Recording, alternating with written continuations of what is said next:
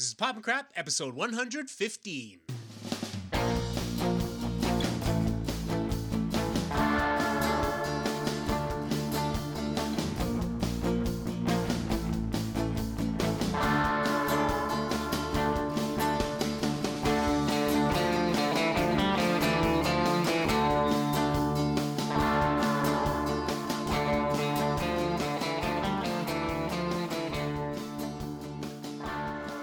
Welcome to episode 115 of Pop and Crap. I am Paul French, and guys, I was watching a show that is like set in Texas today, and if I call you guys y'all, please understand.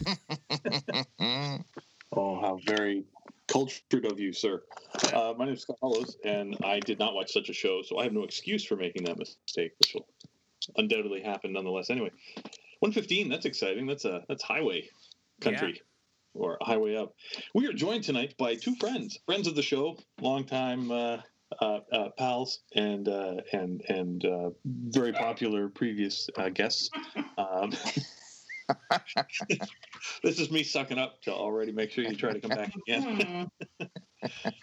We're joined tonight by our friends and Suzanne. Hello. Hi. Because it's time for another one of them trivia showdowns. I didn't go back to check, but I feel like there's a hot streak of non-winning for a couple of us. I believe we've had some rough go-rounds. Well, I've only done it once, but I do recall I did not win. So yeah, see, well, I'm here to tell you, she gets mad when she doesn't win, so... You guys are in trouble now because there's blood in the water. No, you always overhype me, and then it's like there's this expectation, and no, it's better to just, keep the bar low, and hey, I'll try my best. I'm just excited because when you try your best, you do better than I do. So I think that's that low bar again, though. So. Oh, I'm the low bar this time? Nice. Damn! Shots fired! Yeah, I'm sharper than I look. So we will be playing in pairs again. And Suzanne will attempt to carry my butt across the finish line. There you go. I will try. and Murray and Paul will team up again. God help us. Right on. Is there a coin toss? How are we doing this? Why don't we let them start it off, Murray? Let them choose. Sure. So we're asking first, or you're deciding whether you want to be asked or. Oh, will we kick off or will we receive? Exactly. Yes. I like the idea of, being the home team and bottom of the inning. So we can ask them first, I think. Okay. I love it. Would you like to kick this off here? Sure. Where are you drawing your questions from this evening? So I have the Trivial Pursuit Genus 5 edition, which I believe was published in the very early 2000s. Oh, nice. And I have a couple of music books that I will try and pull questions from as well. Nice. But let's see. Okay. Okay. The questions I'm asking from Trivial Pursuit are all arts and entertainment. Okay. But, some of them might be like books and stuff. Is that okay? Absolutely. Well, can we do books? Yeah. We read stuff. We're a group here, but occasionally we do a little reading. Especially if it's okay, all right. We'll soon find out, won't we? Yeah, exactly. Okay. Although this question is not from a book. Which Spice Girl won the race to become the first Spice Mom? Ooh. Oh. I like this.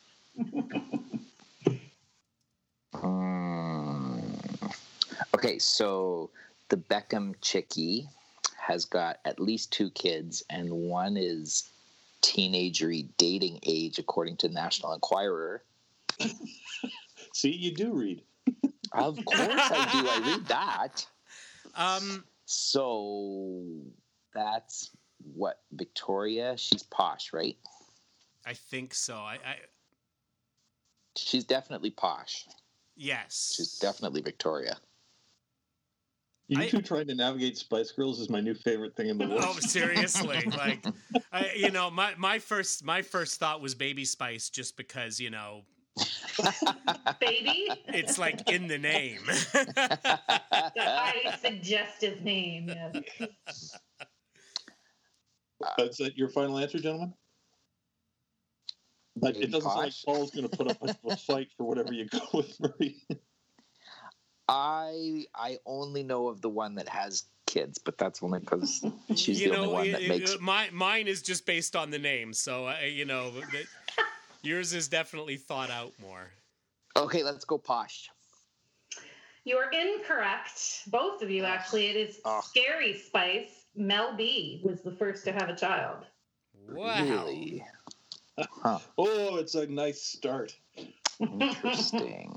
I like this a lot. I'm thinking of pulling that audio and using it for a ringtone in the future when you guys, the two of you debating whether or not Posh's name is Victoria.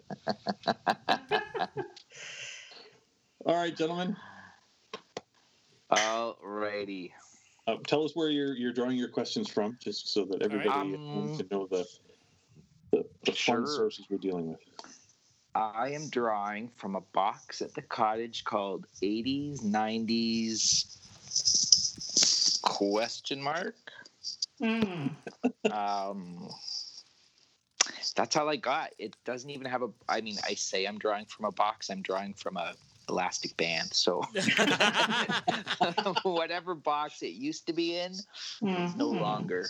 This is the only one that survived the purge. Cottage set. This is about as cottagey as it sounds.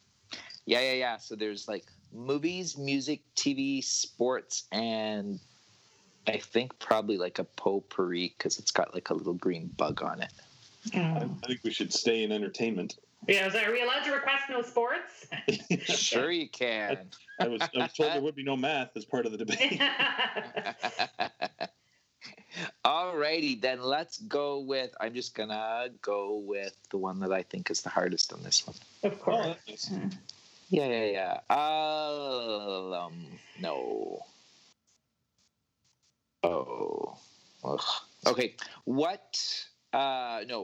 Who directed The Green Mile? Steven Spielberg, Ron Howard, or Frank Darabont? Scott, was that Spielberg or Ron Howard? I think. Do you know off the top of your head? I'm not sure. I isn't that one of the Spielberg Hanks team ups? I think so. Or is that not Spielberg-y? Well, that's the thing. It's not Spielberg-y, but Who's the third name? Frank Darabont, but I don't know. It's not him. I don't know who that is. Yeah, I know the name, and I can't recall one of his movies right now. But I think it might be Spielberg. Maybe I am. You know what? Maybe it's the Tom Hanks Spielberg connection that's messing me up, and it's making me think Spielberg when it's just Hanks. But maybe it's Spielberg. Oh. Like that would be what I would guess, but not with great confidence. I feel like this is what we sound like the guys did last question. Yeah. Okay, the choices are Spielberg, Ron Howard, or Frank Darabont. Also, if it's Darabont, don't stop talking to me, but I'm pretty sure it isn't. No, I'm pretty sure it's Spielberg. Well, I'm 65% sure that it's Spielberg. Ay. Let's go Spielberg. Damn the torpedoes. Now I have doubts, but I don't know. Well, hang on then. I don't know who the third one is, so I can't figure that out. I do not believe that is Ron Howard. Okay, well then let's say Spielberg. You saying that makes me feel better. But I don't know. You can share the blame. Okay. Yeah, it's safe now. I'm here for all the blame now. So okay, excellent. We're going Spielberg with 20% confidence. Sure. Well, Scott, you are wrong. It is Frank Darabont. It is the third guy who also did. He also did Shawshank. Well, that makes sense. Yeah, that sounds. But you know what? I think it's the Tom Hanks Spielberg connection that messed me up on that. Yeah. But anyway. Yeah, that's the trick though. It is that it ends up being the Stephen King connection that is the thing, because he had a run of he did a bunch of Stephen King. Like he did Shawshank, then he did The Green Mile, then he did The Mist, And yeah, still a lot of those. It's madness. But yeah, All right. Right. he's not a household name like a Spielberg. But I know the name. I just didn't know him for that. Yeah. And yeah. I couldn't figure out what he'd done, so you may as well have just said, Bob. All right. Oh, Bob, okay. All right. Yeah. Well, that hurt. All right. Not shaken, slightly stirred. Here we go. I am doing the 80s edition of Okay. Trivia Pursuit because we are Awesome. still mid-renovation at the house, and every other box of cards is buried somewhere downstairs and completely inaccessible for at least the next 3 weeks. Oh, well, here's a fun one for you. Entertainment. What Men at Work hit was the first #1 title of the 80s to ask a question? Who can it be now? Totally. Now, is that your answer, or are you just doing like a whole who's on first thing? Where That's correct. There's a point on the board for the lads. Woo. Don't say I'm not kind to you. There you have it. Yes. Do. All right. So we can go general movie knowledge, Marvel movie knowledge, or which of these things doesn't belong? Oh, so I think Well, if we go Marvel, then Scott will know. I won't, but he will. So. Other than that, I'm good with either. do you want to do?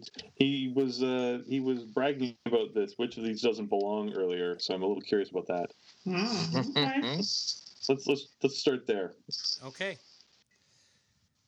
Which of these doesn't belong? Monica Geller, Artie Bucco, Pacey Witter, Christy Plunkett. I only know 2 of those names. I think this is yours, Scott. You know more TV. Pacey. Well, it sounds like it. I mean, Monica, Pacey, and Christy are all cast members of TV shows, but is that what we're supposed to be? Like, 3 of those are characters from sitcoms, or no, 2 of those are. Not sitcoms, no. One's a drama. It depends on Do you know the 4th name at all? Like, what was the do you fourth name? recognize the 4th name? Monica Geller, Artie Yep. Bucco, Pacey Witter, Christy Plunkett. I don't know Christy Plunkett. Is that the... Christy Plunkett's Buffy? from No. Mom. Oh. Mom, the current TV show? Are these questions recent enough for us? I made them. I came up with the questions this morning. So. So Artie Bucco rings a bell, but I'm probably wrong about that. Artie Could be anything. Bucco thing is I'm finding weird. 3 of them are characters in TV shows: CBS, NBC, and CW. One's a drama, 2 are sitcoms. I feel like it would really help if we knew if Artie was a person. I will tell you that all 4 of them are characters from TV shows. Yeah. Oh, good. So maybe only one of them is a comedy, but that seems... I don't know. But you said one was from Mom, and that's a comedy. Yeah. Well, then why did you say 2 dramas and 1 comedy? Because Friends is a 2 comedy. comedies, 1 drama. Oh, okay.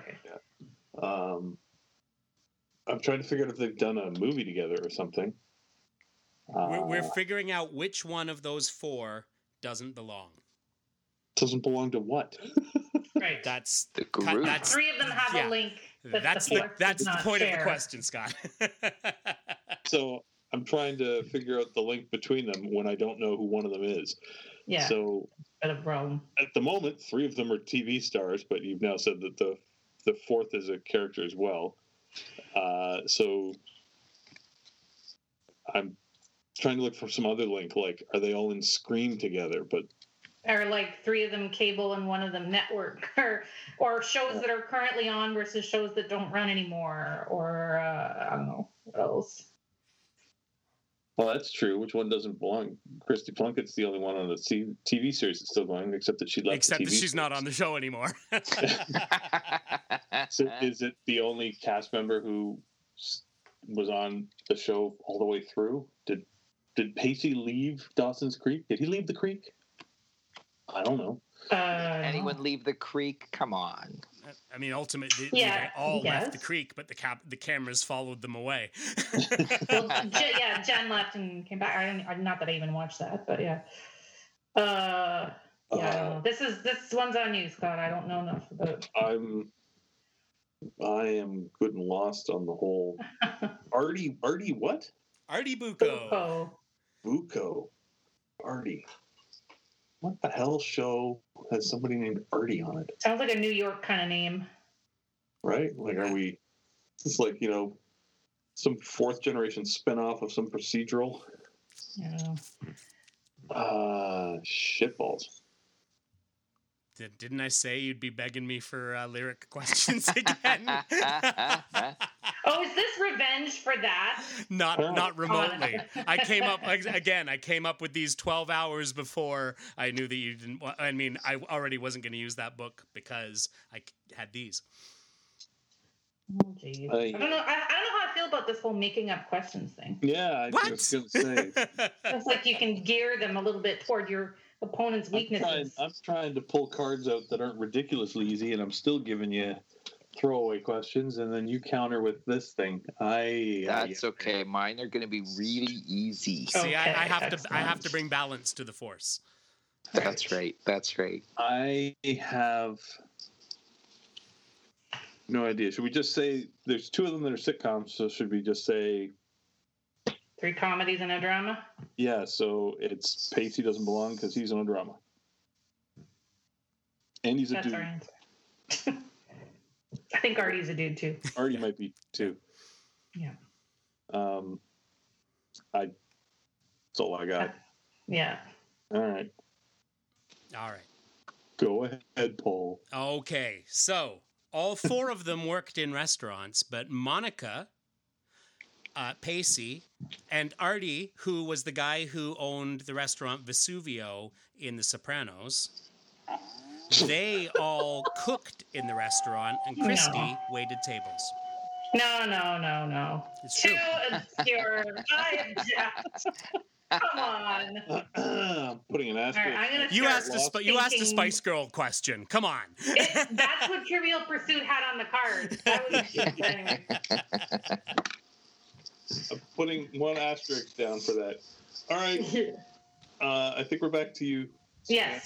So Okay. feel free to flip through and pick as difficult a card. Yeah, I think I need to. Bring it. Clear that Okay. fate needs a little hand to make sure that it's fair and balanced. All right, Scott, you might appreciate this question, even though you do not have to answer it. I'm already excited. What TV drama series debuted with The Case of the Restless Redhead in 1957? 1957. They only would have known there was a redhead because they were told. Right? Yeah, exactly. Maybe she was the victim. We don't know. Would that be like Perry Mason? I think so too. That's the only thing that I could think of. mainly because it's the only show I can think of that wasn't. It's definitely not The Honeymooners. So. I mean, it sounds like I Love Lucy to me, but. Oh, maybe. The Case. No, don't fall for it. Don't fall for it. It's The Case. All right. I'll go back to Perry Mason. That's the only thing I've got. Yeah. All right, fine. It's Perry Mason. That's the only cop show you can think of. In fact, what about Dragnet? No, it's the only.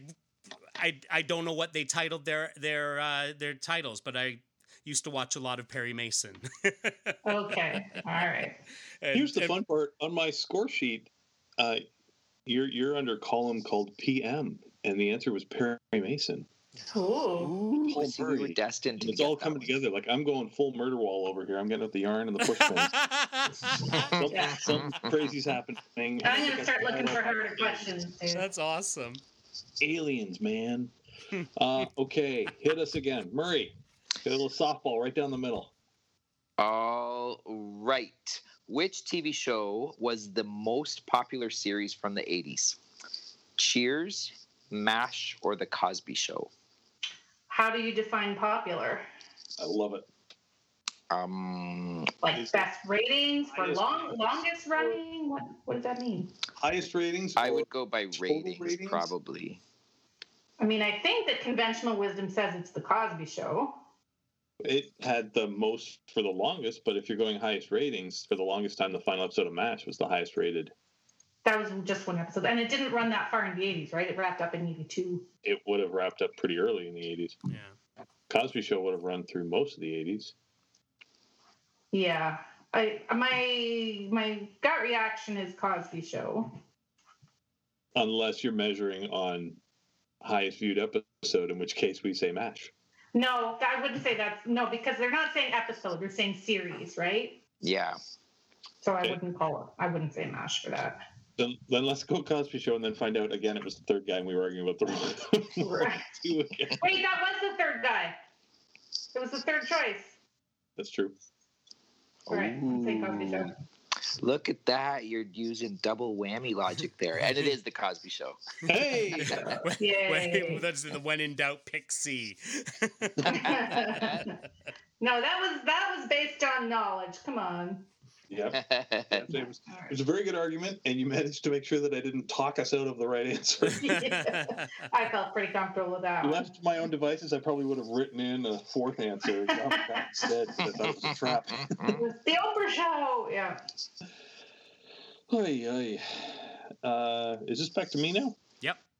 Okay. Yeah, man. I'll eventually learn the order just in time for the episode to be over. There you go. What 1988 Mel Gibson movie did USA Today call Easy to Swallow? Oh my. That sounds like a loaded question. Doesn't it? 88. What 1988 Mel Gibson movie did USA Today call Easy to Swallow? I like that. That's good and hard. Whoa, Oh, wait, hey now. inadvertent punch. Sorry. It is not that kind of podcast, young lady. Yeah, sorry. I don't know. Our viewership just went up. Like, I'm sure you got Yeah, four exactly. listeners out there now. You should hear what they're talking about. Yeah. You made Graham's commute. Okay, so Lethal Weapon was 87. So it's not that. And it's well before he did that Jesus movie, right? Oh, yeah. What was this? After that was it's Tequila Sunrise. Because that'll go down easy. Easy to swallow. You are Sure, let's go with correct. that. You bastards. you know, because then the next year it was another Lethal Weapon. So yeah. Was that Michelle Pfeiffer that was in that with him? Yes, it was, and Yeah. Kurt Russell. Right, that was the triangle. That's right. Yeah. Yes. Because that's what the song is about. Sort of. Oh, nice. Well done. I honestly never made that connection. You're right. That's cool. All right, we're back All to right. Paul's chance to All kick right. us again. So we got general movie knowledge or Marvel movie knowledge. I'm willing to take a chance on the general, but I know Scott will know Marvel, so. Let's That's go you. general then. Well, no, but don't feel you have to include me if you know you're going to be right about something I don't know. I'm also a little nervous because Paul figures if he's going to do Marvel, he's going to make sure that he embarrasses me with it. So I'm Wait, gonna are these no. Are they? I've These got are questions it's that the- you're reading from a card, right? yeah. Okay. These are Scene It cards. oh, okay. I don't trust any question he makes up himself. It's very safe. I'm assuming that we'll have time to do lots of both. So Okay, well, whatever. I'm good with whatever. let's do it. Let's do it general. Okay. All right. Who at age 15 was voted most likely to end up in the electric chair by his classmates? Was it Sylvester Stallone, Stephen King, Adam Sandler, or James Woods? Well, based on what we know about their personalities now, I want to say James Woods. Yeah, right. Maybe his classmates had him figured out. Oh, there's a lot of ways you could go with that, because did people know that Stephen King thought of creepy things when he was 15? Yeah. Sylvester Stallone was just kind of big meathead. And wait, who's number 3? Sandler? Adam Sandler. Sandler, like, yeah, because like this is probably a guy who never passed a class in his life. Because he was busy goofing around. I don't know. What do you think? It feels like another one of those coin tosses where It could go a lot of ways. easily. The James Woods one. I feel like that could easily be the red herring because it's like, or Hitler. Yeah. I really think that. Oh, but wait, maybe that's just to protect us from another answer. I think it's Stephen King or Woods. When were these cards written? Let me look at the bottom here. Hang on. You're not using the cottage system with the rubber band that's been retied twice? No, but it doesn't have like the Marvel one has a copyright date on the bottom of it. This one does not. Okay. I don't think. I mean, it's a DVD game, so that puts it of a certain vintage, right? Okay. Right. But like it's something that I got maybe 15 years ago. Okay. Because, like, back then, James Woods would be the difficult, you never expected an answer because people didn't know how crazy him he was. Yeah. Which makes me think, well, then that might be it, because it might be, purposely difficult, trying to trick us kind of question. Mm-hmm. But there are good reasons for it to be the others, too. If it's like a straight ahead, if it's channeling the Trivial Pursuit vibe, I feel like the answer is Stephen King. The question is, was he writing creepy stories back then? Which we don't know and probably can't know without cheating and looking it up on Google. I was going to say, you distract them and ignore the clickety-clack, clickety-clack, clickety-clack. Yeah. I don't know. I don't know. Yeah, maybe we just throw one to the wall and hope it sticks, because really none of us has... I don't think we have a compelling argument one way or the other. Okay, so you want to say Stephen King? Sure, and I'm pretty sure that it could turn out to be one of the other two just as easily. The ones we've already... Right. Yeah. Sure. I mean, can we pick a friend? Do we have a 50-50? Everybody knows that 50-50 is the worst of the yes, of you the always lifelines. get rid of 50-50. Well, we could trade it and ask Jimmy Kimmel, but... always a better way to go. Yeah, let's do the Stephen King route. How could we possibly go wrong? All righty. I mean, it makes sense, right? Because he's written a lot of stories about people going into the electric chair. The fact that you said it would make sense means that we're already wrong. Oh, absolutely. Yeah, it's just rip the Band-Aid off already. So it's Sylvester Stallone. Okay. They give no reason why. Yeah, it's one of those. It could have been any of them. It totally really could have been any of them. Absolutely, except maybe Sandler, because he was just dopey. He was just dopey. But we don't know enough about the classmates to understand why they would vote that way. That's so, right. Maybe they were all jerks. Because Sandler was like, skipping class to go over and work on the Cosby Show, and because he was Smitty. That was a safe place for anyone to be as a young person. Yeah. Well, he's male. He's fine. Yeah. He's a dude. It's not the boys that had to worry.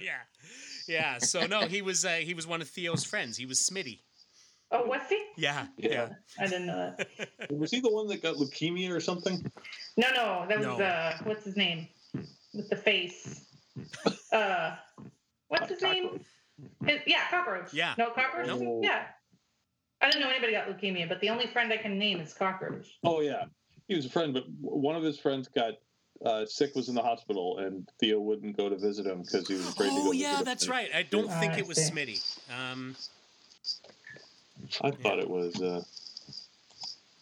it's Andy. I have another sitcom teenage boy friend face in my head, but I actually don't remember what show he's from. So, see how they all kind of blend together? Yeah, totally. Yeah, I don't know. Starting with Skippy. Oh, Skippy. yes.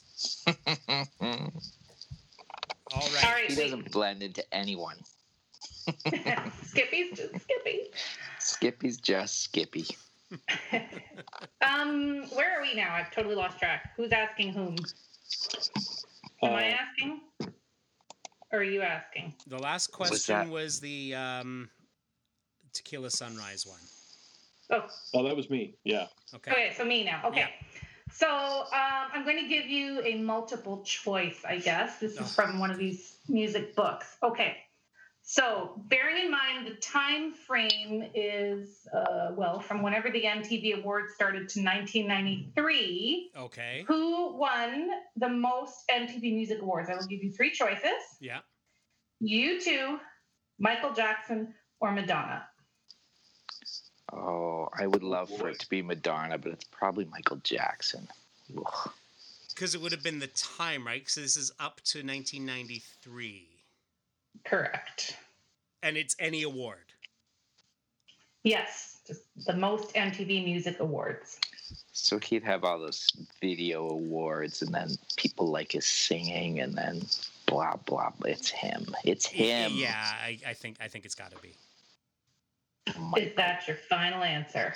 Yes. It is Madonna. Oh, wow. Really? Yeah. He may have gone on to win more after that, but at the time, so there's a top 9 list. Yeah. Madonna with 12, Peter Gabriel with 11, Aha with 8, REM with 7, Michael Jackson with 5, Herbie Hancock with 5, 8? Don Henley with 5, U2 with 5, and NXS with 5. Yeah. Oh, wow. Yeah, well, it was that one video, I guess. And I think they got some 8 for awards for that one Well, video? I was going to say, I think they got some for Hunting High and Low. You know the one where they all turn into animals? Yes. I love that song. Yeah. No, I don't. That might have know got that some one. as well. Yeah, and they had one Then for... what kind of Aha fan are you? I'm starting. I only know the their legitimacy hit. of the MTV Music Video Awards. Well, just now?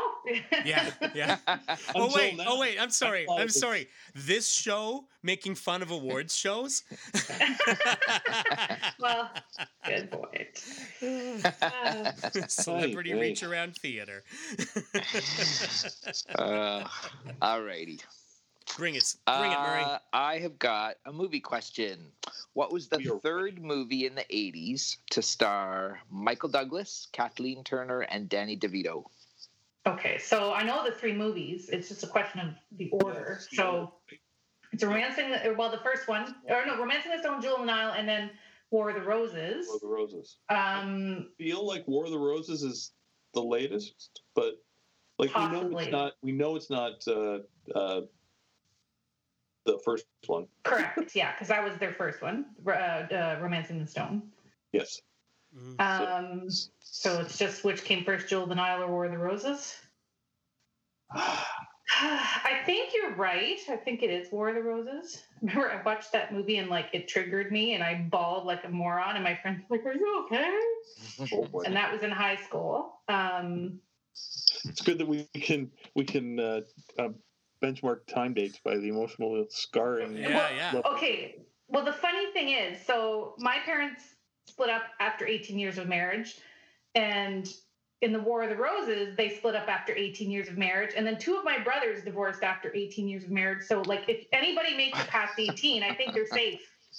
I'm coming up on 17, but yeah, it was 18, and yeah, I mean, there was more in the movie that was upsetting, but yeah. Yeah. I'm pretty sure well, I know that the question is, I think I was in high school for both Jewel of the Nile and War of the Roses, but I do think War of the Roses was after. What do you think? Scott, you good with that? I'm inclined to agree, and it feels that way because I don't know if it's just because I saw that one last.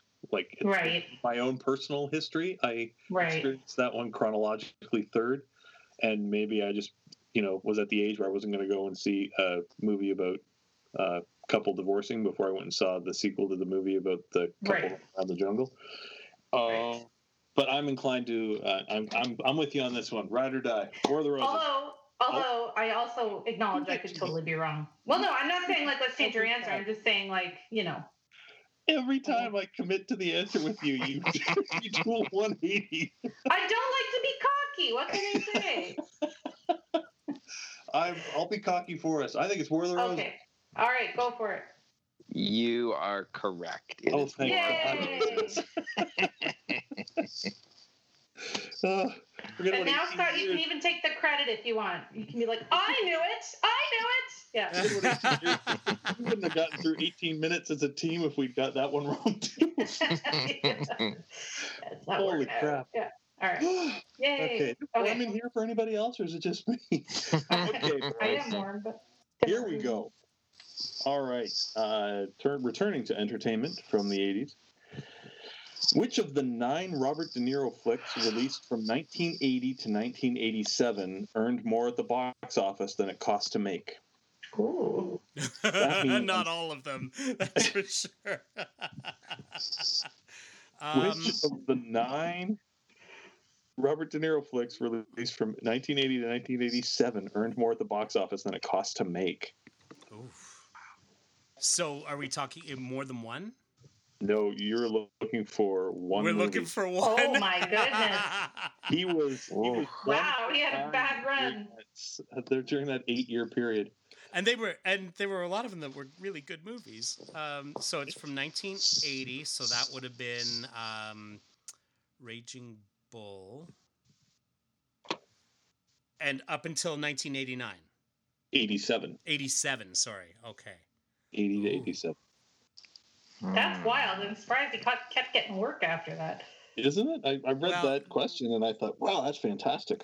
But they, that was like this. A lot of the Scorsese stuff. It wasn't designed to be big box office stuff. Yeah, but if you want the studios to greenlight, you still need to prove that there's money to be made. It's still De Niro.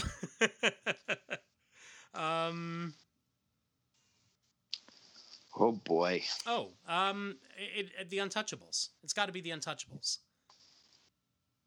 The Untouchables. Yeah, sure. That was a big. That was 87. Yeah. Yeah. Sure, because. Yeah. I like hearing their system. Yeah. Oh. Because in there he had like Once Upon a Time in America, which also starred James Woods, and I don't think it was that because it disappeared fast.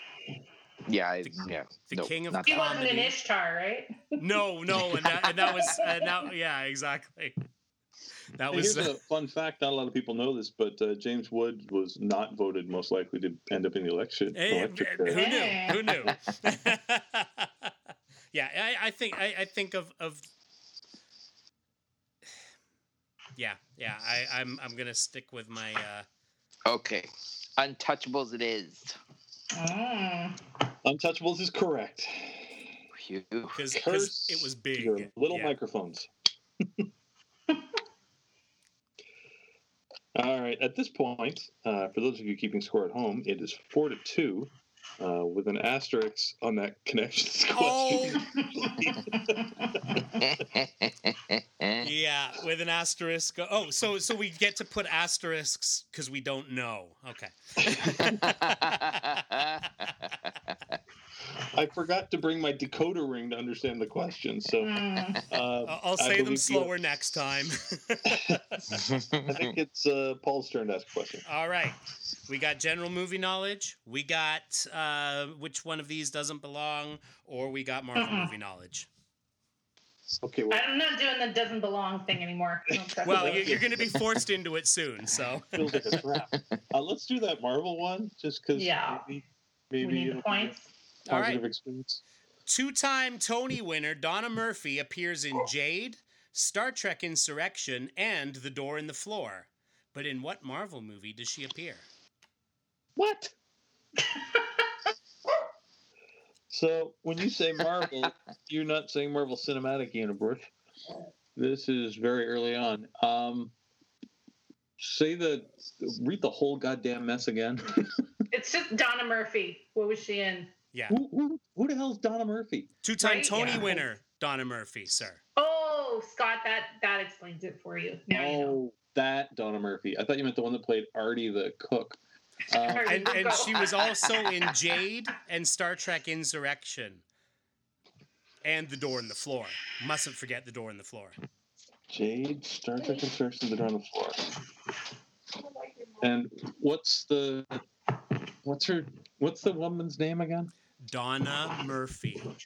The most bland, nondescript North American name for anybody born in the 50s, 60s, or 70s that you could possibly think of. You couldn't find like Sally Smith to make the Googling easier? Yeah. I'm sorry. I just picked out the card and read the first question on it. So I am. Oh boy. She's Tony nominated? Tony winner, sir. 2 times. One would assume that she was nominated at least twice, perhaps more. 2-time Tony.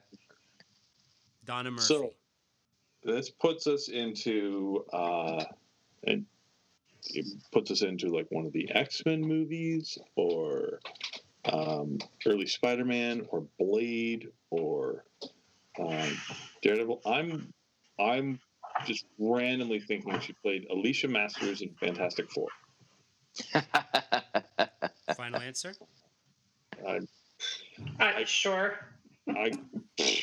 I'm just grasping at straws here. I'm guessing Fantastic Four, but I got nothing to hang that on. Okay, Tony implies, dancing, singing. Yes, it's theater background,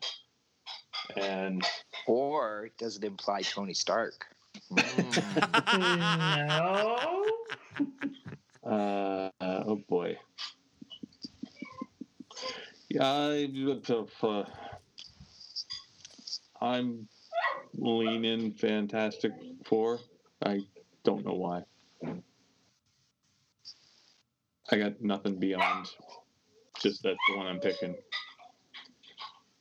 Do you have any other thoughts? Me,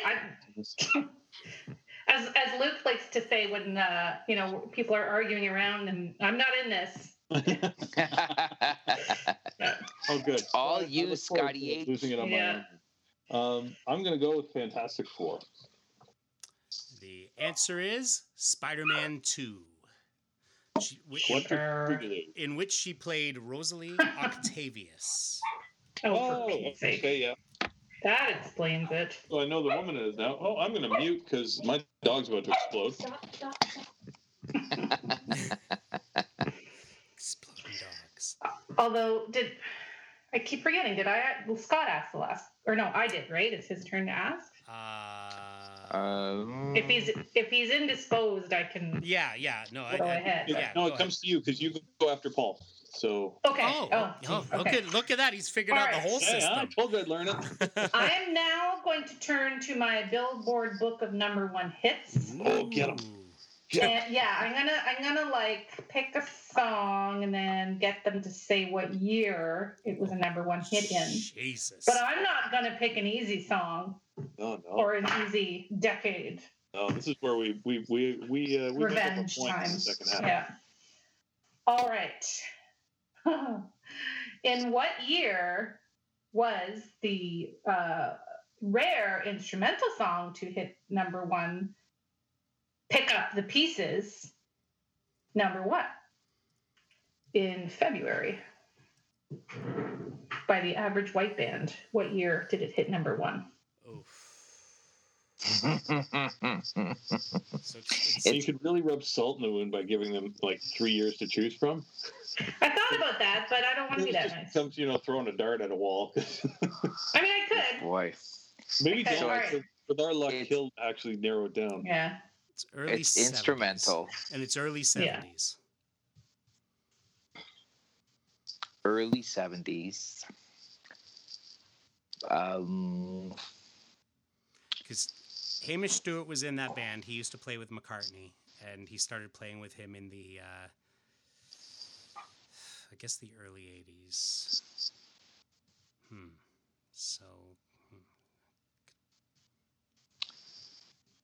What was the name of the song? Pick Up the Pieces. Pick Up the Pieces.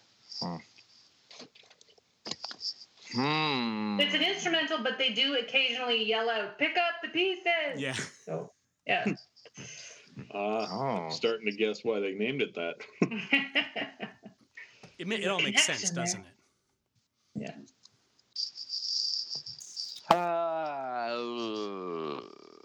If it's 70s, let's go with 70. I was going to say 76, but no, because that's the bicentennial year, right? Yeah, I think it's earlier And that doesn't sound... Really? I think it's earlier than that. The bicentennial was earlier than that? No, Or you no, think the song no. is I think early? the song is earlier than that. I think the song is early 70s. No, the bicentennial. I don't know what you've been reading. I just didn't think it sounded like a very bicentennial-ish song. So Are you Yeah. saying that every song released in the bicentennial year made reference to the bicentennial? Because I Yes. don't think that's how that happened. and they're a British band, so There you go. But they that all would be featured a row of ironic. Oh yeah, they're drummers. from Scotland. Yeah. They all featured pipers and drummers, though. Piper. There's a Piper tune. 73 is my guess. No, yeah, no, 72. Is that the final answer? Do we have concurrence? Census don't- over there? Or it's I full don't state? have a better answer, so let's stick there. You were incorrect. The year is 1975. Oh, So it's true that it isn't bicentenary enough, I guess, but But it was close. bicentennial So close. adjacent. Yeah. Hey, Paul, that's how those feel. Yep. Yep. Oh boy. All right. we're So back to that's you, back Marie. to me then. Oh boy. Wait. How'd that happen? I'm going to go with the TV question. What animated series featured the gross misadventures of a hyper chihuahua and a stupid cat? That's what's it called? Not Rennie and Stimp. What's it called? Thank you. Yeah. That's what they are, right? Yep. Yeah. Okay. So Ren and that's that. Stimpy. Final answer. All right. Oh, 4-3. Woohoo! We're catching up. Ooh. Oh, it's so exciting. All right, gentlemen. We're going back to the movies. all right. Alrighty. How many James Bond movies did Roger Moore star in? Oh. How many James Bond movies did Roger Moore star in? Okay, so was he in that Here's- Moon one? Where Yes, we find he was. out He was in whether or not- Moonraker. Yeah, And I know he was in Octopussy. yeah. And So he it's- had to be in more than two. sorry. If the So card- let's If the card was printed before he stopped being Bond, that's going to be a good argument. Oh, I don't know. so okay. So let's start back. His first one was Live and Let Die. Okay. You know, the thing is, I have I have the whole collection downstairs, and it's like Stay in your seat, young man. Mhm. So if I just talk long Golden enough and Gun. tap dance long enough, these headphones are not wireless, folks. Spy Who Loved Me was the one with the cool car. Well, they all have a cool car, but that one What? had a really Yeah. cool car. That narrows it down. I mean, they Was it all the one do, where he but shot a guy too, and then he said something quippy, and then kissed the girl.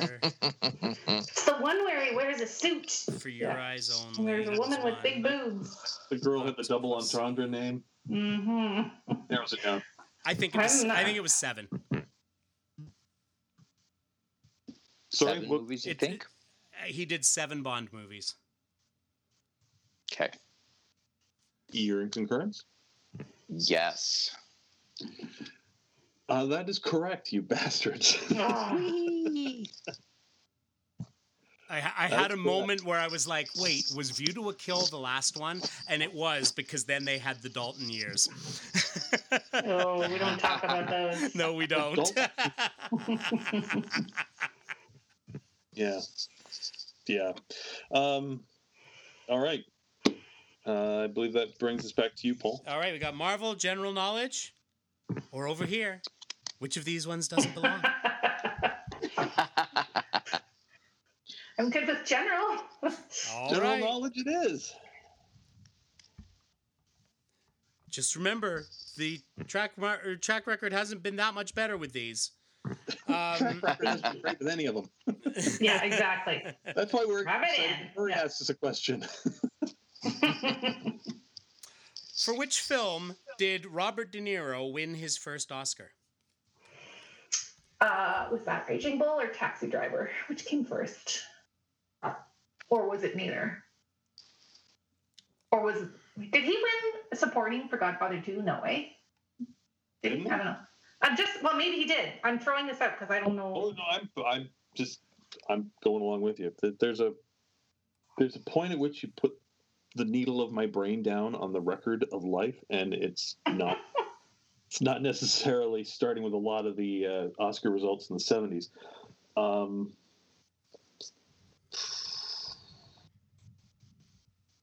boy. So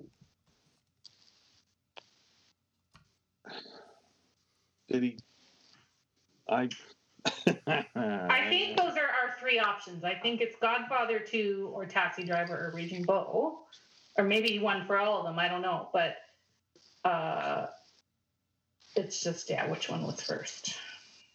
And it's just Oscar, right? It doesn't say supporting or lead or anything? It's just which one gave him his first statue. Okay. So it doesn't even specify if it's an acting award. Ooh, he could have got one. It's an acting award. He did a while as a sound editor. Not a lot of people know that. I don't believe you. Listen, I believe that he was a key grip along there. I love that he's sowing doubt on his own side. Of course. He had that stint as the best boy. Okay. Okay, so what do we think? Do you think he won for Godfather 2? I don't know. I don't know. I didn't really.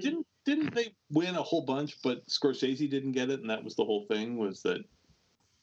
Yeah, but we're talking about De Niro. Yeah, but part of the insult to injury was that everybody else seemed to pick one up.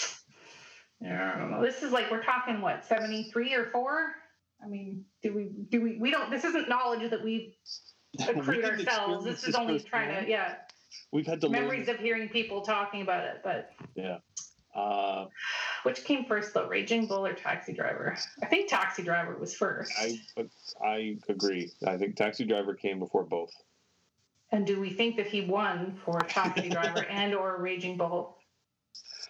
Maybe. I mean, maybe he didn't win for the first two. I don't know. I feel like we could talk about this all night. No, or maybe it's a trick question and he only won for the third one. You know? Maybe he won for his convincing portrayal of Boris in Rocky Horror. I'm almost certain he did win for Raging Bull. The question is just, was that the first, second, or third? Yeah. I really don't know. This is three-sided coin flips. We think Taxi Driver came out before, like, by a year or two. You know what? Because this is weird, but I think I actually remember being little and watching the Oscars at which he won for Raging Bull, or at least at which he was nominated. But I don't have a memory of him doing of that. Like, I remember Raging Bull being out, and I don't remember Taxi Driver being out. And I know our memories play tricks at us when we're that little, but in my mind, Raging Bull came after Taxi Driver. And we think he won for Taxi Driver? I'm not sure. That one I'm not sure. You'd think he probably did, but I don't know. I feel like he probably did. Is that the one that Jodie Foster won? Like, didn't she win super young? Or am I getting her mixed up with Tatum She- O'Neal now? She was in it, but she didn't. Did she win? That was the one where the guy tried the assassination attempt was for her or something. Yeah, something like that. I don't Yeah. remember. Yeah. Yeah. Lost the plot here. To impress her, yeah. Should we just go Taxi Driver and Move Split on the with our difference. Okay. I don't know. All right. Well, let's say Taxi Driver then, with like very little confidence. We say Taxi Driver with 12% confidence. Well, here's the thing. He did. You remembered correctly, Suzanne. He did in fact win the Oscar for Raging Bull. Yeah. And when he got home, he put it next to the one that he won for The Godfather Part 2. Ah. So he you said it. picked the one that he didn't win for, right? Yeah, right? Yeah. I mean, he should have. Don't get me wrong. Right. So we were just circling the runway. Yeah. Yeah, I was just, and it was like, don't say anything. Let them talk themselves through it. When you went Yeah. quiet, I knew that we were in the ballpark and we were talking in and out of it, much to your Well, delight. I mean, she said the right one first, like, and it was like, oh, stay out of this. Yeah, but the Godfather movies, I wasn't into. I was too young for them when they were current, and I've actually never seen Godfather 2, so yeah. It's the best one. I know people say that. Yeah. It is, and mainly because of De Niro. But yeah, he did win Best Supporting for Godfather Part 2. So not only did you name it early, you also had like exactly the right award too. It was like, oh, I'm gonna have to let them fight amongst themselves. Did Pacino win for that too? Like, did he win lead actor? I don't remember. I'm not sure that he did, because I think it was. I think that was another one where it was ages before Pacino won an award. Mm-hmm. Oh wait, is that Scent of a Woman? I think it was, Yeah. and it was like this is the one he wins for. It's sort of the most over the top, cartoonish performance. And but I could be wrong. Maybe he did get sometimes you win those Lifetime ones without them officially being and that is exactly it, right? I mean, it often does happen that they're like, man, what's it called? Russell Crowe won for Gladiator. Mm-hmm. Right. And, Yes. so it was like, that year was a little tough. And so, and I always remember that was like, that year he won for Gladiator, and Denzel Washington didn't get it for Hurricane. Training Day? And then the next year, Denzel gets the one for Training Day, and Russell Crowe had a Beautiful Mind and didn't get it. So it was a balancing of the cosmic scales. Anyway, so there we have it. Brings us to that Suzanne. Would be back to Suzanne. Yeah. Yes. Okay. Let me find a hard one. All right. What was the longest running primetime drama series of the 1990s? Longest running primetime drama series of the 1990s. Law and Order. Oh. Because it ran all of the 1990s. Any others would have started in the 90s, but it ran from, like day one through, through a few years after the 90s ended. Yes. Yeah, the only other thing I was thinking of was ER, but ER didn't start until 1994? 93, yeah. Not that I should be helping you. Yeah, no, well, I knew it wasn't 1990, so yeah. Yeah, it's got to be Law and Order. Yeah. It is. Woohoo! Boom, boom. Damn it. My first instinct would have been ER, though, because I didn't watch Law and Order, but I did watch ER. Oh, I totally watched Law and Order, but it was off my radar. All I could think of was ER. But you're right, because I would have been. I have memories of watching Law and Order in university. And and I think for years I only watched Law and Order on A&E. So like I don't think I ever watched a first run episode.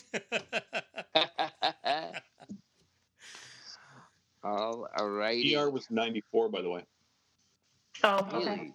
That far? Because it was the same. It was It was just after I finished university. So Because it was the same year as Friends. yeah. Yeah. Wow. Really? All right. That brings us back me. to Murray. All righty. What was the tip line for America's Most Wanted? Oh, wow. That's awesome. That's fantastic. I have no That's idea. fantastic. Wait. Okay, America's Most Wanted. Was that... I got to get my people right. I'm thinking of the mystery, but that's not him. Unsolved Mystery. That's Robert Stack Ross. Somebody. Right. But no, it's the other guy. It's the John somebody whose own kid was kidnapped or something. Mm-hmm. And it's, I'm sure, some catchy word, 1-800, get them or something. That would be 7 numbers. Yeah, well, yeah, exactly, right? I think like 1-800-555-TIPS. Yeah, something like that, right? Well, Right. except it wouldn't be 555, would be a real number. Yeah. Wow. Well, you've got the first 4 numbers right so far. Yeah, 1-800.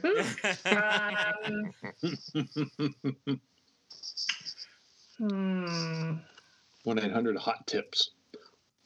If you dial 1976 hot tips, you get a totally different experience. I'm positive it's a 3-letter word and a 4-letter word. Make it nice and easy for the Americans, but Mm-hmm. but what would it, if it's not get them, what is it? I don't know. Oh boy. Unless it's 4 letters and 3 letters. Like call now. Something. Right. Stop. Them. No, that's too many letters. I don't know. I have nothing. I love all your answers. Just trying to work it through. Yeah. But I'm not getting there. No, I'm pretty sure like the exact same conversation happened in the first pitch meeting when they were writing the show, and they were like, "We need a catchy phone number. How about get them? Oh, I like it. Let's keep spitballing. Whiteboard goes up. Everybody sends out for coffee. But you know what? I wouldn't be surprised if there is tips in there. Unless that's like the Crime Stoppers number or something. I don't know. It's like a crossword puzzle now. Call tips. Call. Maybe call now. I don't know. But that's so generic. Crime. No, I don't know. No, that'd be crimes. I don't know. Call now. Okay, well, we're just guessing at this point, right? We're going call now. Call now? Okay, 1-800 call now. 1-800 Crime TV. Oh, TV. That would have made it fit. I had crime in there, but I'm like, what fits with crime? How many times have I gotten close to the answer and not actually gotten it? We're splattering all over the runway with these. Yeah. So was this was that for America's Most Wanted? Yeah. Because at one point they also had AMW tips. AMW. Really? Oh, right. Oh, But it was different. It was like a 1833. Oh. Yeah. Oh, nobody called that, I'm So sure. it was a different hotline. Yeah, right? Like that's just weird. I don't know why they had more than one. It's weird. Well, that show was on forever, wasn't it? I feel like it was on Yeah. like Almost forever. as long as Law and Order. Almost. Yeah, almost. Okay. Let's see. I'm going to go with this classic. All right. Okay. What state was the first Farm Aid concert held in? What state was the first Farm Aid concert held in?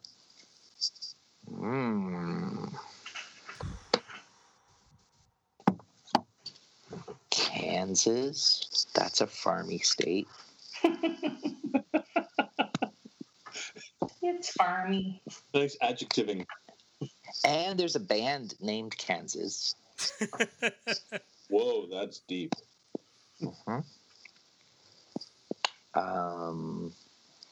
Farm Aid. That also would have worked as phone number. Yes, it would. Yes.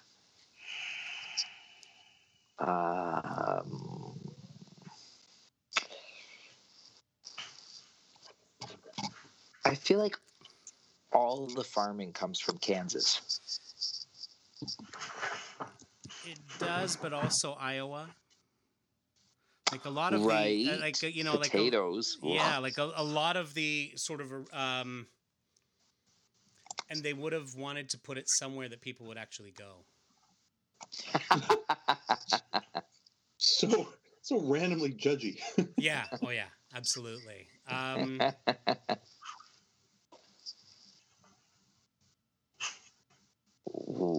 Like Pretty big trash talk for a guy from Guelph.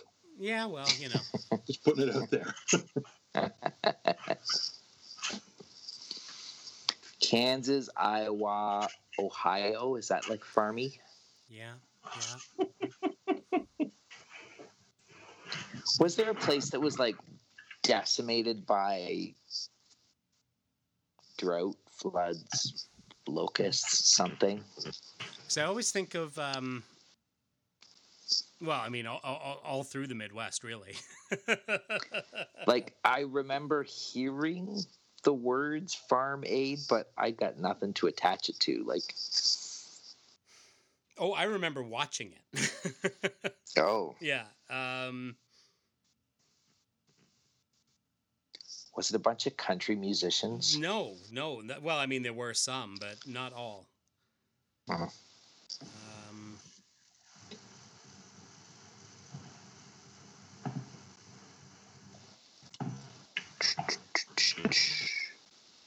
Kentucky, Tennessee. See, I feel like it would be in a more of like a more of a media center because it's raising money for those places, but not necessarily right. in their backyards. So Midwest. So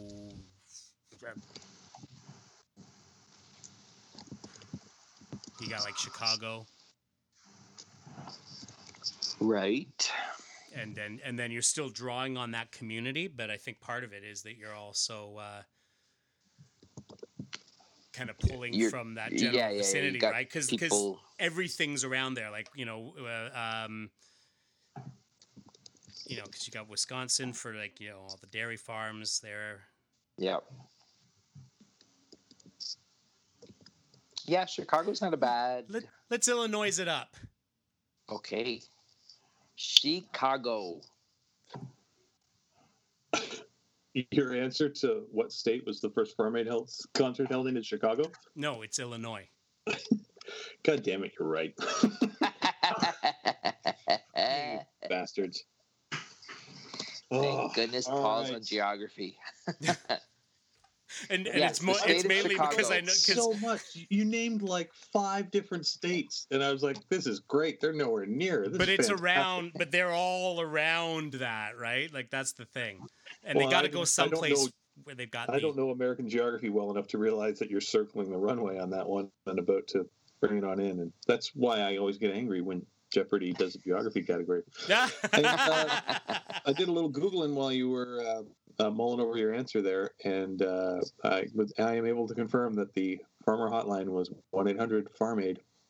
Well, was it? Oh, perfect. 1-800-327-6243. Well, I guess that screws my next question. Right? Yeah. Paul. All right. All righty. So I guess I'm just going to draw a card then.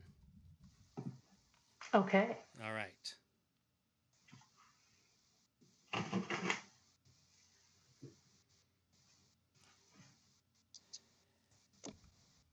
All right. Hush falls over the crowd. Hush falls over the crowd, exactly. Who appeared in all of the following movies? At First Sight, Quiz Show, and Mighty Aphrodite. Jesus.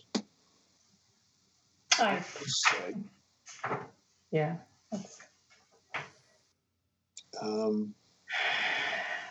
only know Sorvino and Mighty Aphrodite, so Yeah.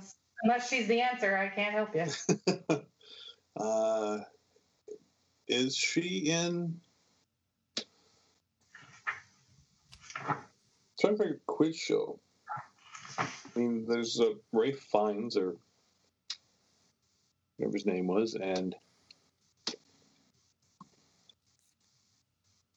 the guy who plays his dad. Who the hell was that? Shit. Okay, At First Sight, you've got Clooney, Lopez.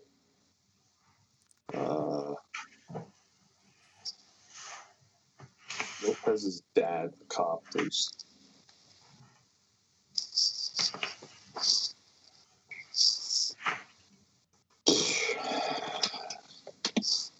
I have no idea. Yeah. My only guess is Mira Sorvino. Let's go Mira Sorvino. And that would be correct. Oh, good. If it were the actual answer. No, it is. It is, yeah. That's the one she won. The Mighty Aphrodite is the one she won an Oscar for. Mm-hmm, mm-hmm. Okay, phew. She played like the wife in Quiz Show. I don't remember. Going with a very general casting term here, but I don't recall her having an overly active role in that one, and I don't remember her in At First Sight at all. I don't even remember that movie. Period. So, unless I'm confusing, I was thinking Clooney Lopez thing. Is that not the right movie? No, that's Out of Sight. Oh, Jesus. Yeah,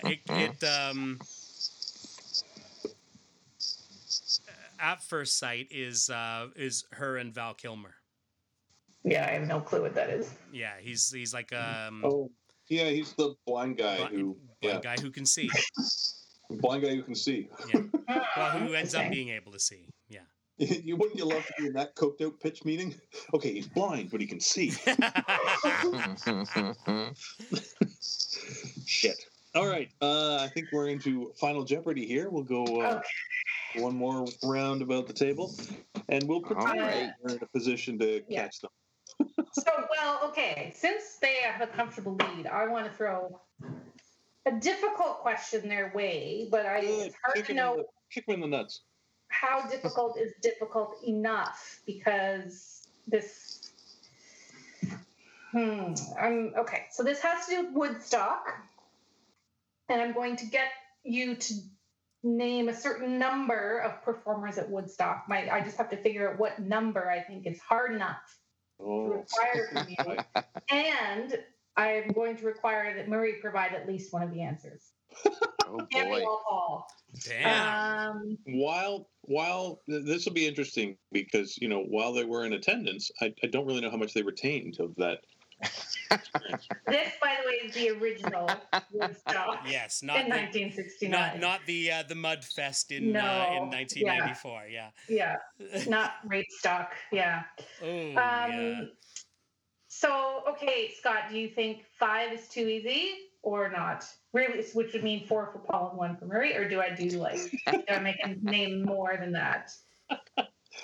We can do like an even half dozen just to watch them squirm away. Okay, all right. So I'm pretty sure they'll do it. But it'll add more entertainment if they have to work a little harder for one extra one. Okay. And like I said, Murray must provide at least one answer. All right. Murray, give yours first. Murray, I think you should name as many as you can. I think so too. Yeah, you can provide more than one, of course. I think you should swing for the fence, buddy. It's your time to shine. Have I missed the question? All I know is I have to give an answer. Yes, to who performers at Woodstock? Who was at Woodstock? Who performed at Woodstock? Performed at Woodstock? Yeah. Oh. Okay. So, Jimi Hendrix. I'm correct. I'm sure that's correct. I just don't see it on. Oh, yes. Okay. Yes. It's 100% correct. Yes. Yeah, I know he did. Yeah. Looking on. Okay. Yeah. Simon and Garfunkel. I don't think they did. No. What? That's totally. They were at Monterey. The list right before this is Monterey, but they were not at Woodstock. So wait, does that mean they're wrong? No. No. Paul can still make his contributions. All right. Okay, I'm just going to start naming out bands, and Paul can yes or no me. The Beatles, were they still around? No. I mean, they were still around, but they were not there. That's not their scene. It's not Rolling Stones' scene.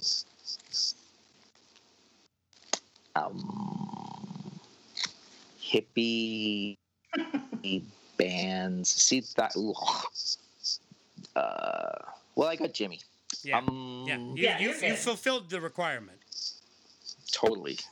Another one that we must always point out, because this is one of my favorites. Sha Na Na. Yes, they were there. They were right before Hendrix. Wow. 10 years after with Alvin Lee, The Who. Hang on, I gotta check the list. Sure, yeah. Yep, okay, both correct. Yep, Johnny Winter. Yes. Jefferson Airplane. The Who. You already said The Who, but yes. Okay, you have hit 6. You have done it. But feel free to say more if you want us to all be blown away by your knowledge. I don't want to be that guy. I don't want to be that guy who spouts out CCR, Mountain, Grateful Dead, Canned Heat, Santana. Grateful Dead. I could have got them. And John Sebastian. That's right. The guy who sang the Welcome Back Kotter theme. Yeah. He is... Is he also Canadian, or was it just Garth Hudson who were in the band?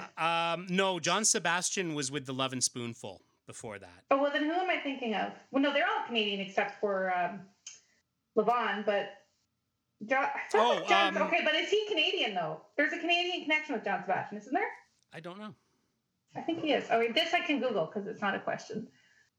I think John Sebastian is Canadian. I think he's very New York. Oh. Yeah, okay. Well, then only because I heard an interview with him on Gilbert Gottfried's podcast recently, and he is so New York it hurts. Did he do something with Garth Hudson? They're connected to me, to each other in my mind. Garth Hudson. Okay, I googled that, and I've got Garth Hudson with John Sebastian and Paul Butterfield. So they did something. Well, they played. All three of them played at Woodstock for one thing.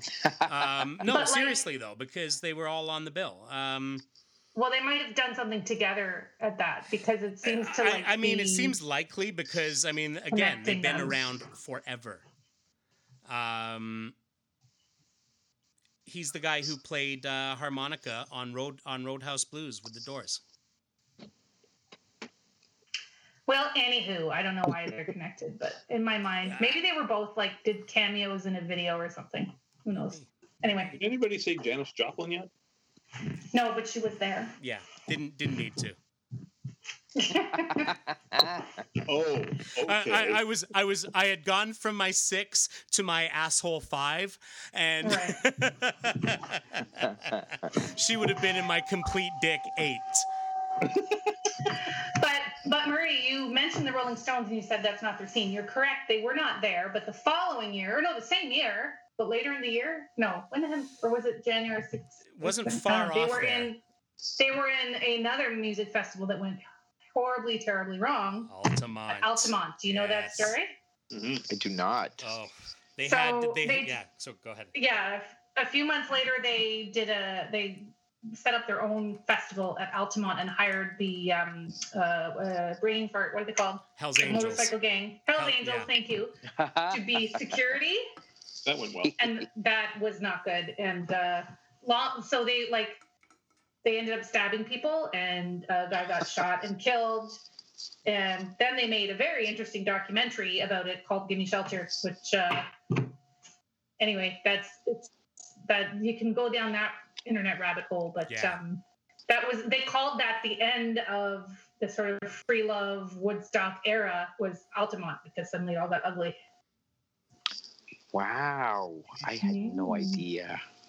That was there's a couple lines about it in American Pie. Really? Which ones? No angel born in hell could break the Satan spell.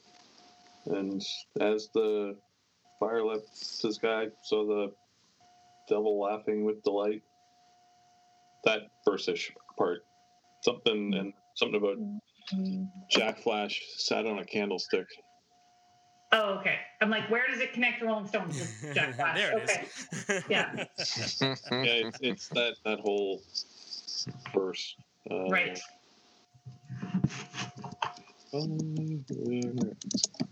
Does anybody remember the episode of WKRP where they referenced, or more than referenced, the Who concert? Yeah. Yeah. That was Uh, where it was like surprisingly intense for WKRP. general admission. Yeah, They put that one together pretty quickly after the actual event. I'm sure. I've got it here somewhere. Where did it go? Oh, that's a long song. This is riveting. We do our best. Well, Come on, Jack be nimble, Jack be quick. Jack Flash sat on a candlestick because fire is the devil's only friend. And as I watched him on the stage, my hands were cleansed and fished of rage. No angel born in hell could break that Satan's spell. And as the flames climbed high into the night to light the sacrificial rite, I saw Satan laughing with delight the day the music died. I believe there that you whole section. is- Okay. I feel like that's putting an awful lot on the Rolling Stones, though, to be fair. Well, it was their show. I know, but it's like, I mean, it was bad, but they aren't the devil, for Pete's sake. But okay. Oh, no. It was the event itself. And the I know. angel born in hell is Hell's Angels. Like, Yes, that makes sense. Okay. anyway, that's enough of All conspiracy right. theories with Paul and Scott and friends. Hey, where are we? Whose turn to ask a question? Wasn't that it? Aren't we done? no, it didn't was you It start? was a full round, right? No, you're right. We get the last question asked of us. Yeah, You're so right. I think it's So that's me then? That would be you. Alrighty. What song by Simple Minds played during the opening and closing credits of The Breakfast Club? That song, Don't You Forget About Me. there you go. That's it. Yay. Huzzah! They almost, no, Do, do, do, do, do. I recently heard about another band that turned it down, but now I can remember who. Anyway, Yes, somebody got asked and they passed. And That song was actually originally supposed to be by Billy Idol. oh, that's who turned it down. Yeah. Okay. right. Oh, Yeah. I could see it being a Billy Idol Yeah, song. they were because Keith Forsey, the guy, the producer who had it, was originally trying to work it out with Billy Idol. They couldn't make it happen, and because he ended up turning it down. So they gave it to Simple Minds, and so for Simple Minds, it's like, great, our best known song is the one we didn't write. Right. Yeah. All the money's going to somebody else. Exactly. Yeah. All right. Okay, I just want to say one more obscure 80s thing before we move on. I watched the Tina Turner documentary, and then we were rabbit holing with Tina Turner videos and watched the video for Better Be Good to Me. Yep. And this weird, funny-looking white dude comes on the stage and starts like kind of making weird hip thrusting motions, and I'm like, isn't that the singer for the Fix? And sure enough, I Google it, and the singer for the Fix is in Tina Turner's video, That's which is funny. the weirdest thing. But then I further Googled and they had the same producer. But it's like, that is a very random bit of 80s knowledge. Yeah. And, you know, when you say the word, makes weird hip thrusting movements, you're describing some of our best wedding dance moves. Well, Podcast here. Speak for yourself, sir. We're feeling a little called out by that, but See, I'm just gonna stick with driving the bus. sprinkler, shopping cart, starting a lawnmower. sorting mail, sorting packages. Those are the ones I remember from my youth.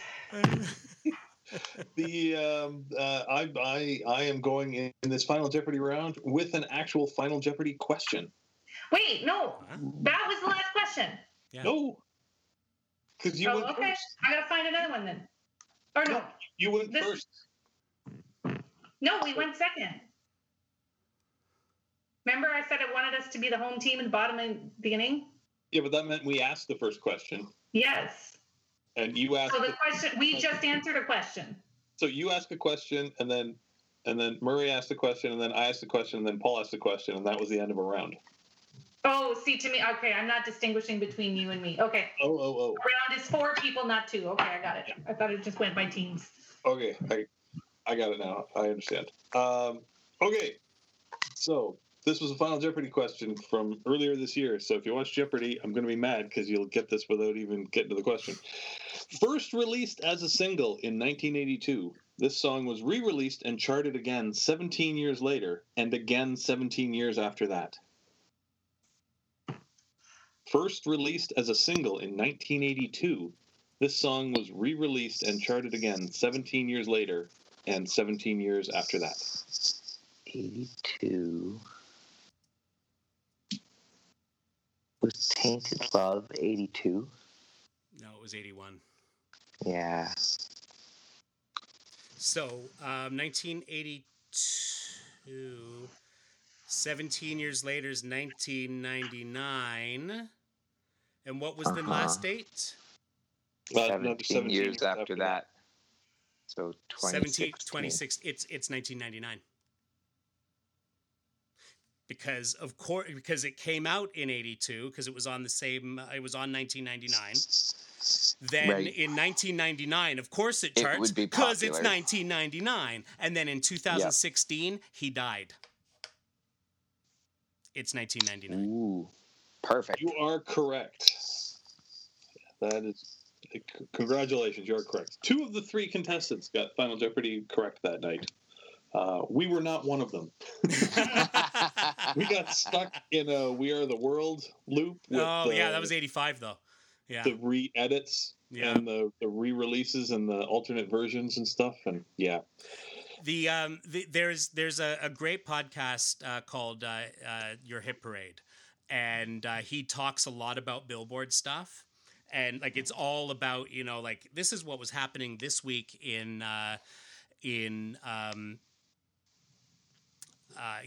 on the Billboard charts, and so he'll kind of center the show around that, and I recall him mentioning this one because it's one of few songs that have actually recharted multiple times.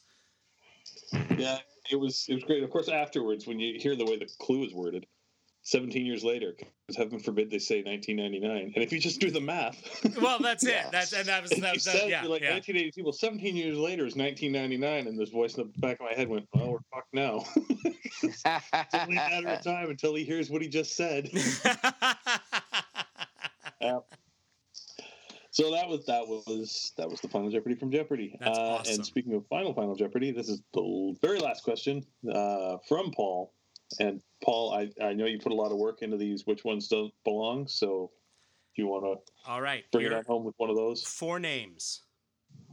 4 names. 4 character names: Jules Cobb, Valerie Cherish, Oscar Madison, and Frank Barone. Oh. Are they all somebody's dad? Because Frank Barone is Ray Barone's father, but that's the only one I know. So. Jules Cobb. I'm just gonna go through the names again. Jules Cobb, Valerie Cherish, Oscar Madison, and Frank Barone. Okay. Jules Cobb is Courtney Cox's character on Cougar Town. And Oscar Madison is from The Odd Couple, and I believe he's the one that was played by. Oscar is Krug there, Jack Krug, the grumpy one, not Tony Randall.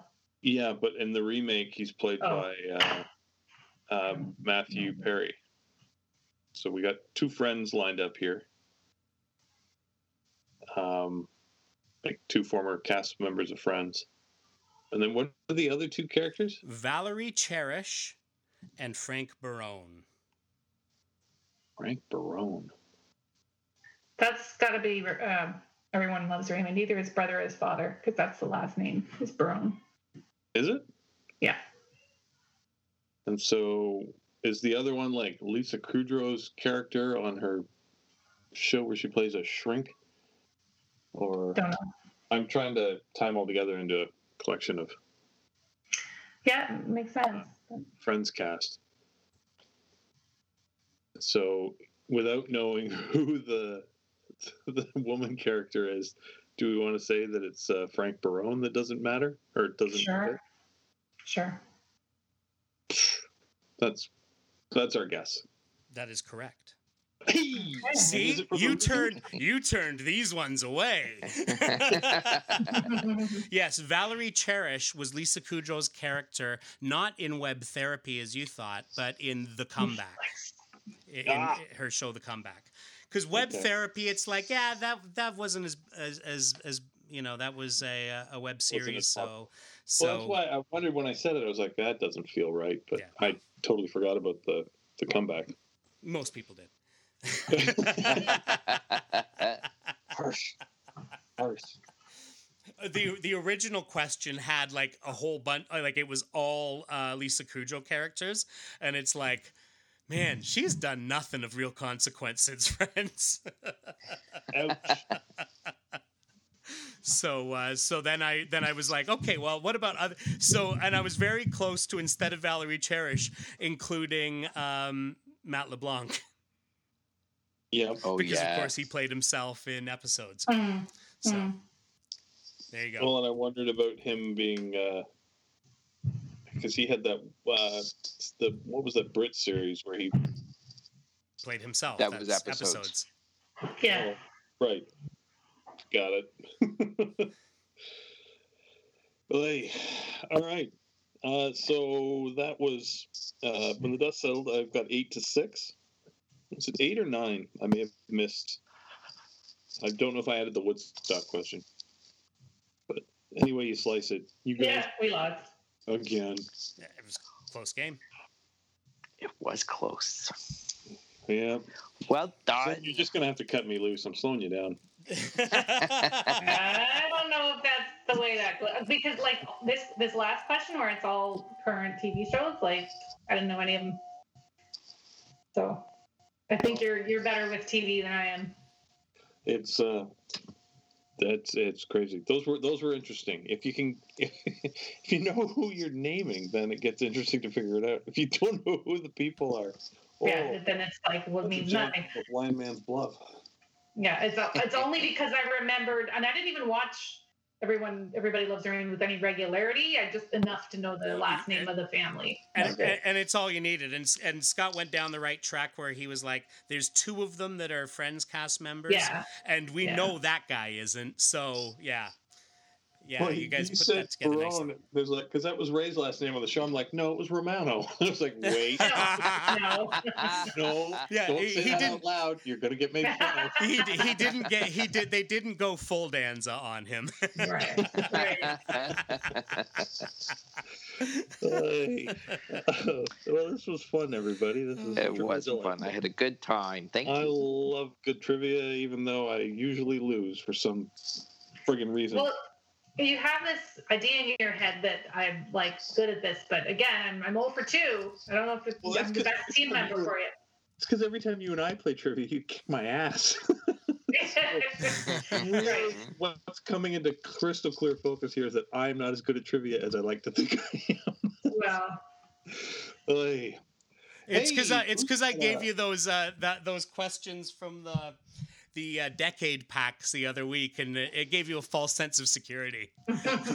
He builds me up so that he can knock me down. It's Lucy in the Right. football. It's a hustle, Yeah, it totally yeah. is. Maybe this time. Again. You'll enjoy it. Let's take one more try. Yeah, no, I won't pull the football out this time. Should we cover some Pop of the Weeks here? Yes. Why don't you lead us off, sir? Oh, please don't, because I don't know what I'm saying yet. Oh, okay. Then I will lead off. And my Pop of the Week is Two Distant Strangers. It is an Oscar-nominated short film that is written and directed by Trayvon Free, who is a former Daily Show writer. And it's kind of like a dark side of Groundhog Day set against the whole ongoing issue of police brutality toward people of color. So it's on Netflix, so you can check it out easily, and it's worth checking out. And the lead actor is a guy named Joey Badass. I wasn't familiar with him, but he's apparently on the show Power, which people apparently watch. I am not one of them, but he's great. I might start. And basically, he is a guy who just wants to get home to his dog. If only the cop standing outside his girlfriend's apartment building would just quit killing him. And so the whole thing resets like a Groundhog Day loop. And it's. He takes a couple of really interesting angles on it that are anyway, so this idea that of who knows that they're in the loop and who doesn't, and that sort of thing, and it's like a half-hour film, and well worth the watch. So that is my Pop of the Week, Two Distant Strangers. And is this available anywhere? On Netflix. Oh, beautiful. Yeah. So you could watch it right after this if you wanted, or tomorrow. But or the day after that, Scott. You could even 2 days after, you could still watch that. I'm hearing I have options. You have choice, sir. You have choice. And but it's a good watch. I've been hearing it's been sort of all over a bunch of podcasts that I listen to. A lot of people talking about it. Larry Wilmore and Trayvon Free are good friends from their Daily Show days, and so he had him on last week talking about it. And I thought, I got to check this out. And then I learned it's on the Netflix. So well worth watching. Again, it's called Two Distant Strangers. That's cool. I dig it. Does anybody else have one they want to do, or? I just finished binging I May Destroy You, which is on Crave, but it's a British show, written and starring and produced by Michaela Cole, and it's a drama, though the shows are half an hour. And the premise is she's a writer who has her drink spiked and is raped in a bathroom, but she doesn't remember. She just has flashbacks initially, and it's sort of so the beginning episodes are about her figuring out what happened, and then the subsequent episodes are about just her dealing with the trauma and the aftermath and everything. But it's just really, really good show, very well done, and very much feels like a novel as it plays out. Like it. I typically would watch a couple of episodes a night, and when you're reading a really good novel, you sort of occasionally, when you're not reading it, you'll sort of think about it throughout the day and go, I really want to get back to that, and that show very much gave me that same feeling, and sort of the way the narrative unfolding of it felt very much like a really good book. And it was really, really good show, and I would recommend it. Excellent. It's pretty awesome. It's a tough watch, but yes. it is devastating. Yeah. But it is, like you say, the fact that it still draws you back to it, just shows how solid it is. I mean, she's great. That added her to the list of I need to watch anything she's in. Well, it's interesting though, because then after you see something you like, you Google the people who make it and stuff, and her previous project had been a comedy series, yeah, and the premise of the show is something that actually happened to her. So in I May Destroy You, she's a writer who is in the midst of writing a book when this happens to her, and she was in the midst of writing for her first TV show when this happened to her in real life. So it's like there are a lot of parallels there. Yeah. Yeah. Wow. Yeah. It's not an easy, light show, but it's, a very high quality show for sure. No, it sounds excellent, and it's just both of these are things I'd never even heard of, and I'm loving that. Oh, fantastic! Excellent. Murray? Yeah, I've just been listening to the Umbrella Academy soundtrack, which isn't really a thing, but I just went and found all the songs and put them on my playlist. I made my own mixtape. That's awesome. What's on it? Give me some of the hits. What is on it? Let me pull up my playlist. Is this a combination of both seasons, or is it just the first season? No, I only liked the music from the first season. The second season did not do anything for me. Mm-hmm. I liked the story. I just didn't like the music. Let me see. We got the Kinks picture book. We've got that cool